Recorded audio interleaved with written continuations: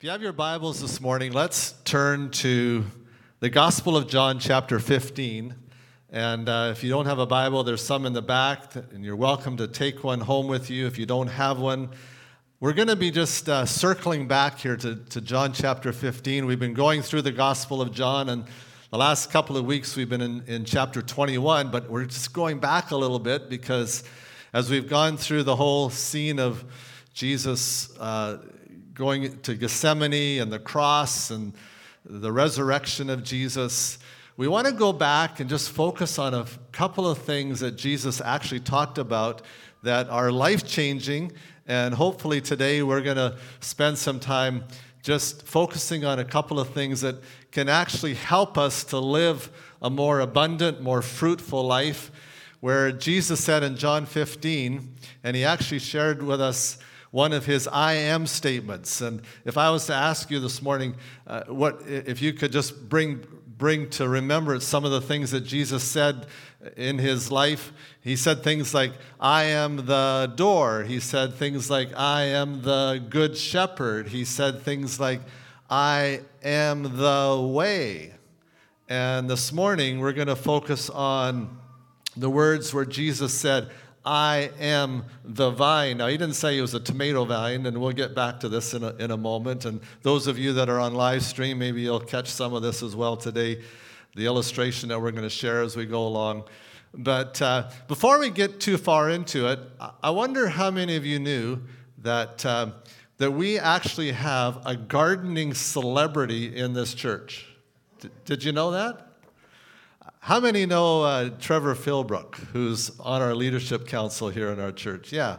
Okay. So anyway, Trevor, who's part of the leadership team of Oceanside Community Church, before the pandemic, and I never would have guessed this when I met Trevor, Trevor started a Facebook page on gardening, and it's called Gardening on Vancouver Island. And I'm just curious, how many of you are a part of that? Oh, look at that. Anyway, I just found out this week about this site, and he has over 14,000 followers. Like, this guy is a celebrity when it comes to gardening here on Vancouver Island. And in fact, when I looked at some of the stats, because I just signed up myself this week, and I was waiting desperately to see whether they were actually going to let me into the group, because when you sign up, it says, okay, you know, like it's pending your approval, and they want to check your passport and all this stuff, whatever they do. And finally, at the end of the day, I was approved, and I made it into the group. But they had 60 new followers just this week. And I just thought that was absolutely amazing that I actually know a gardening celebrity here in Vancouver Island. But here's my question. Why are there so many followers? Are they following it because of Trevor's good looks? I don't know about that, maybe. Here's my thought. The reason that there are so many followers on this particular Facebook page is because, let's face it, and those of you who are gardeners this morning, how many gardeners here today? Let's face it, the reason so many people follow a site like this is because gardeners love to grow things. Am I right? Gardeners love to grow things. They're always looking for tips. They're always looking for ideas. They want to, whether it's growing flowers. In fact, coming from the prairies where Wayne, my friend, lives, we used to think of gardening as only potatoes and growing corn or something. Here on Vancouver Island, gardening is everything else, like flowers that you can't eat, but whatever. So whether it's growing flowers or vegetables or tomatoes, gardeners just want to find out, how can we do this better? How can we grow bigger? How can we grow better? And this is a tomato that I grew in my backyard back a couple years ago, and I just had to take a picture of it. And isn't that amazing? Gardeners, the other thing about gardeners, they love to actually put on display the things that they grow. That's why you have fall fairs and all that kind of stuff, so that you can show off the fruit. And anyway, so here in John chapter 15, we see Jesus walking with his disciples, and it just so happens he comes across a vineyard. And there's this beautiful vineyard, and Jesus, never wanting to waste a good opportunity to teach something, he stops and he says to his disciples, he says, look at that vineyard. He said, that vineyard is a picture of me and my Father and you. And so we're going to just pick it up here in John chapter 15 this morning. And we're going to just read a couple of verses, two or three verses here, and then we'll make some references to it today. Jesus said in John chapter 15, verse 1, one of his I am statements, he said, I am the true vine, and my Father is the gardener or the vine dresser. And it says, and he cuts off every branch in me that bears no fruit. Well, every branch that does bear fruit, he prunes so that it will be even more fruitful. And then down to verse 8, it says, and this is to my Father's glory, that you bear much fruit, showing yourselves to be my disciples. As the Father has loved me, so have I loved you. And as Paul shared this earlier, now remain in my love. I love this one verse here where it says, and this, where Jesus said, this is to my Father's glory.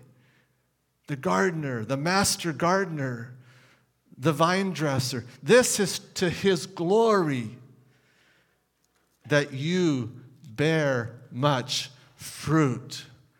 And this morning, just as you and I love to show off our big tomatoes, even more, Jesus, our Heavenly Father, loves to show off the beautiful fruit, you as his fruit. And I couldn't help, even this morning, as we were praying for Sheila's family, that Sheila is an example to us this morning of someone who put on display beautiful fruit. And the fruit of her life will remain. How many will say amen to that this morning? The beautiful fruit that grew and was nurtured in her life by the master gardener, the vine dresser, is something that we are celebrating from Sheila's life today. And so the question today that we want to focus on for a few minutes is, what does abundant fruitfulness require? What's involved? What's needed? Well, the first thing that is required if we're going to bear abundant fruit is, number one, continual pruning. Verse 1 says, my Father is the gardener. My Father, Jesus said, is the vine dresser. That's actually what he was referring to. And I don't know how many people here have ever worked in a vineyard or who have ever studied what happens in a vineyard. Or in some ways, this is a bit of a picture, although I couldn't bring a vineyard, but I could bring a tomato plant this morning. One of the things that you'll see, a vine dresser, the person who works in the vineyard, has to pay very careful attention to the vines that not only are they growing, but they are growing in such a way, the pruning that takes place, the meticulous care, all intended for one purpose, and that is to help that vine bear more fruit. And I love what the Amplified Bible says in verse 2. If you're following, it'll sound a little different than maybe your Bible this morning. But it says here in John 15, verse 2, it says, any branch in me that does not bear fruit or stops bearing, he cuts away, trims off, takes away, and he cleanses. And listen to these words, repeatedly prunes every branch that continues to bear fruit. That kind of bothers me, because you would think that something that's already bearing fruit, why would you want to prune it? But the point is is that continual pruning, even pruning something that looks good, even pruning that's something that's healthy, actually leads to even greater fruitfulness. It says, he continually, repeatedly prunes every branch that continues to bear fruit to make it bear even more richer and more excellent fruit. How many want richer and excellent fruit in your life? Absolutely. And so this is what we see the vine dresser, this is what we see our Father doing. Friends, I want you to know, he meticulously cares for each and every one of you here this morning. Jesus, the vine, our Father, the vine dresser, meticulously cares for you, Pastor Paul and Karen. He meticulously cares for you, Rio. He meticulously cares for each and every one of us this morning. I was even thinking about this, even in reference to Oceanside Church, and how that over these last number of years, Oceanside Church has experienced tremendous fruitfulness. Even you see the little ones up here at the front. That's kind of the multiply and be fruitful side of things, okay? But my point is this morning, this church has experienced some tremendous fruitfulness. But even as churches, we experience times where there's some pruning, there's things that might happen in our lives, in our family, which will actually increase our fruitfulness going forward. And sometimes it can be painful at times. And Jesus said, his heart for us was that we would be more fruitful. And so, why do we continually prune? What's the purpose of it? And how does it happen? Well, the Bible says that one of the ways that God does his pruning in our lives is through the Word of God. In fact, in verse 3 here in John chapter 15, look at what it says. It says, and you are already clean. This is what Jesus said to his disciples. He said, and you are already clean because of the word that I have spoken to you. You see, Jesus had been walking with his disciples for a number of years now, 3 years now already. And he had already been addressing things in their lives. How many know that sometimes the disciples weren't exactly, always on their best behavior, and sometimes they struggled with pride. One time they said, they were trying to determine who was gonna have the highest place in the kingdom. And Jesus said, he had to talk to them about pride. He had to talk to them about humility. He had to talk to them about what it means to become a servant rather than to be, the big cheese. And Jesus had to address a number of things to them. He had to talk to them about forgiveness. He had to talk to them about what it means to love deeply. And so he said, you're already clean because of the word that I've spoken to you. And these disciples were receiving the word. Hebrews 4 and verse 12 says, for the word of God is alive and active and sharper than a double-edged sword, and it penetrates even the dividing of soul and spirit, joints and marrows. And the word of God, it says, judges the thoughts and the attitudes of the heart. Pruning can be simple, like, I know you can't see it from where you are, but can be very simple, like taking a little sucker off down in the corner here. If I let this thing grow that I just pulled off, it would eventually cause a stem to come out like this. This could become like this. And all it's going to do is going to rob that plant of fruitfulness. And so the pruner, the master pruner, meticulously goes through each and regular. At my place, our place, often I have to go out every week and do a few little pruning. And it's hard. Some of the hardest ones is to take a beautiful plant, a beautiful stem like this, and I'm looking at it, and there's blossoms on it already, just ready to explode with fruit. But in order to increase the fruitfulness, I need to do that. Oh, that hurt. How many know what I'm talking about? Did I kill the vine? No. But am I going to allow that plant to become more fruitful? Yes. You're going to wonder, why did he do that?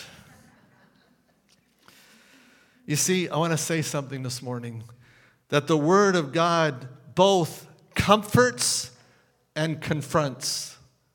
And there's going to be times in our lives where there's something that has to be removed from our lives in order for us to experience even greater fruitfulness. Sometimes it might involve the taking out some dead wood. I just did this yesterday. I had a vine, a clematis, that was growing beautifully. Last year at this time of the year, it was just exploding. But for whatever reason, some disease got into that plant. And it had to be removed. It had to be cut out. It was hard. It was hard to start cutting away. But how many know this morning that sometimes if you leave something in your life that is potentially going to be destructive or harmful, maybe it's a negative attitude, or it's maybe bitterness or resentments or unforgiveness, anything like that can potentially rob you of being the fruitful person that Jesus intended you to be. And so the scripture is there, it's there to help us. It's there to help us deal with those things that need to be removed from our life. My wife Ann recently went through a surgery where she had her thyroid taken out. And it was a very difficult decision because she was going to be losing a part of her body that was natural, and it produced natural hormones, and then for the rest of her life it will be replaced by something that's synthetic. And it took probably 2 or 3 months trying to make that hard and difficult decision. But you know what? When the surgeon went in, he discovered that the cancer that had started to form in her thyroid had actually attached itself to her vocal cords. And unless that would have been removed, and he had to do it so very, very carefully, she potentially could have lost her voice. And so now, as a result of that surgeon who had nothing but her best interest and her best care, that was removed. And I have my wife and I have her voice. And how many are thankful to God for that this morning? But it was because of something that was removed. And while it was painful, and there's been recovery time, and there's been rehab time, so much good fruit will come out of that decision that was made. And so we could spend a lot of time talking about pruning. The second thing I want to say this morning that is required if we're going to experience abundant fruitfulness, and that is the continual remaining. And we see this here in John chapter 15. It's interesting. You could do it. You could go through it and count. But 10 times Jesus uses the word remain. Just in a few verses, he uses that word remain, which means to stay there. Don't go anywhere. Stay put. Jesus said in verse 4, he said, remain in me, and as I also remain in you. For no branch can bear fruit by itself. You know what? This plant that I took off, it's going to just wither and die because it's no longer attached. Even though I pruned it, it's also a picture that it will not survive without the vine. Jesus said, I am the vine, you are the branches. If you remain in me and I in you, you will bear much fruit. For apart from me, you can do nothing. Now remain, verse 9 says, now remain in my love. Remain. I just want to make a little distinction here, because sometimes I think we maybe see it differently. Jesus said, remain in my love. He didn't say just remain in love with Jesus. He said, remain in my love. And there's a difference. Just like in a marriage, we can focus in a marriage where we talk about just being in love with each other. And oftentimes it's based on good feelings. And, I just feel so loving today. I'm hooked on a feeling. That old song from way back in Wayne's day. Like sometimes just, I'm so in love with you, sweetie. And it's often tied to emotions and feelings. And it's great to have the feelings and emotions. Don't get me wrong. It's a good thing. But it's an even deeper love when we choose to love, not just be in love. And the beauty of what Jesus is calling to us is not subject to feelings and changing emotions. But this second kind of love is a much deeper love. It's based on what is unchanging. It's a love that's based on choice. It's a love that's based on a deep, deep, deep union. And that's the kind of love that Jesus is referring to here. He's referring to this beautiful, deep relationship between Jesus and his Father. As the Father is in me, so am I in you. It's a deep relationship that's based on choice. How many are glad this morning that Jesus didn't just die on a cross because he felt like it? He did it because of love, and it involved a choice. A choice that even though he knew suffering was in front of him, he chose. It was a deep love. And I love the way C.S. Lewis puts it. Love is a deep unity that is maintained by the will and deliberately strengthened by habits.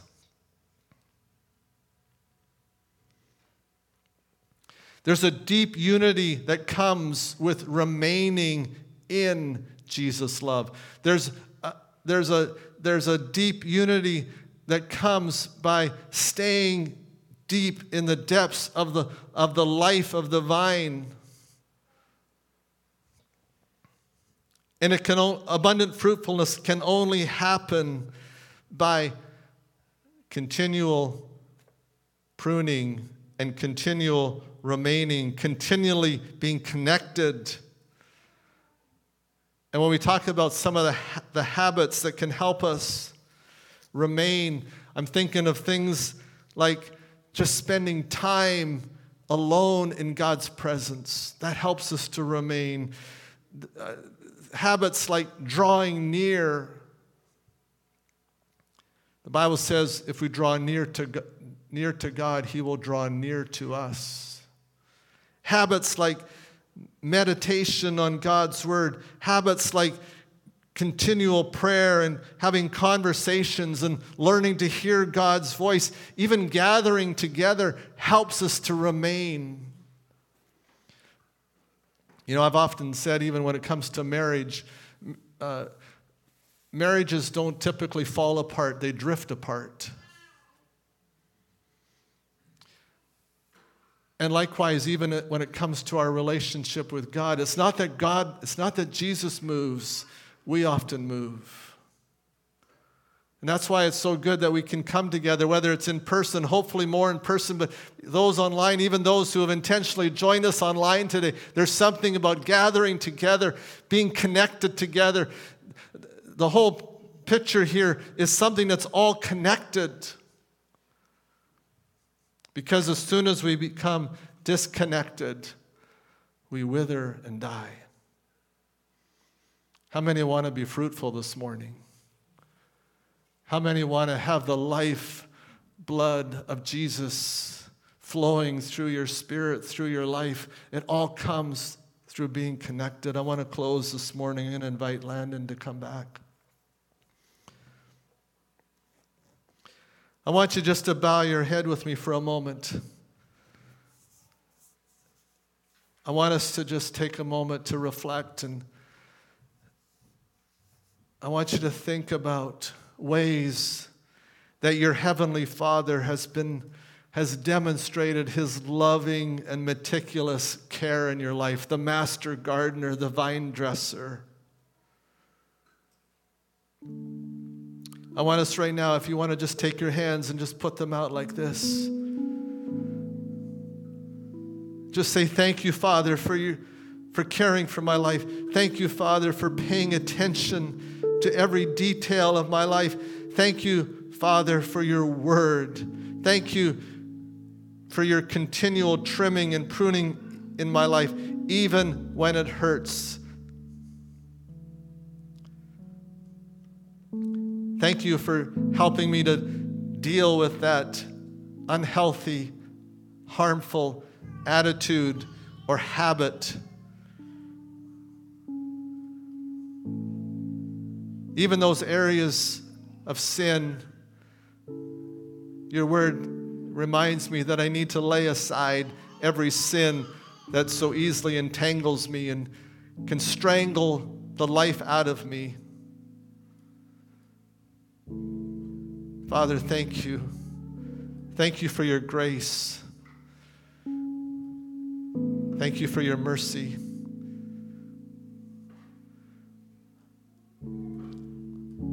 I want you, just as we wrap things up this morning, I want you to ask yourself this question. Say, Heavenly Father, Master Gardener, the vine dresser of my life, are there any dead or diseased areas in my life that need to be cut out? Would you show them to me?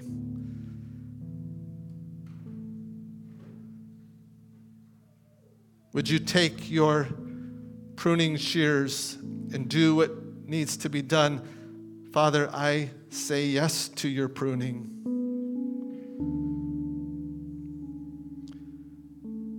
Father, ask the Father right now, just in your own heart, say, is there anything that is hindering my life? Is there anything that's hindering me from becoming more fruitful? Is there an area where I've pulled away, where I've disconnected, where I've not remained, where I'm not in intimacy or union with you, Jesus? Father, this morning, I come back to you. Jesus, as an act of my will, I say yes to you, Jesus. Jesus, I want to remain in you this morning. We thank you now. Help us, Lord.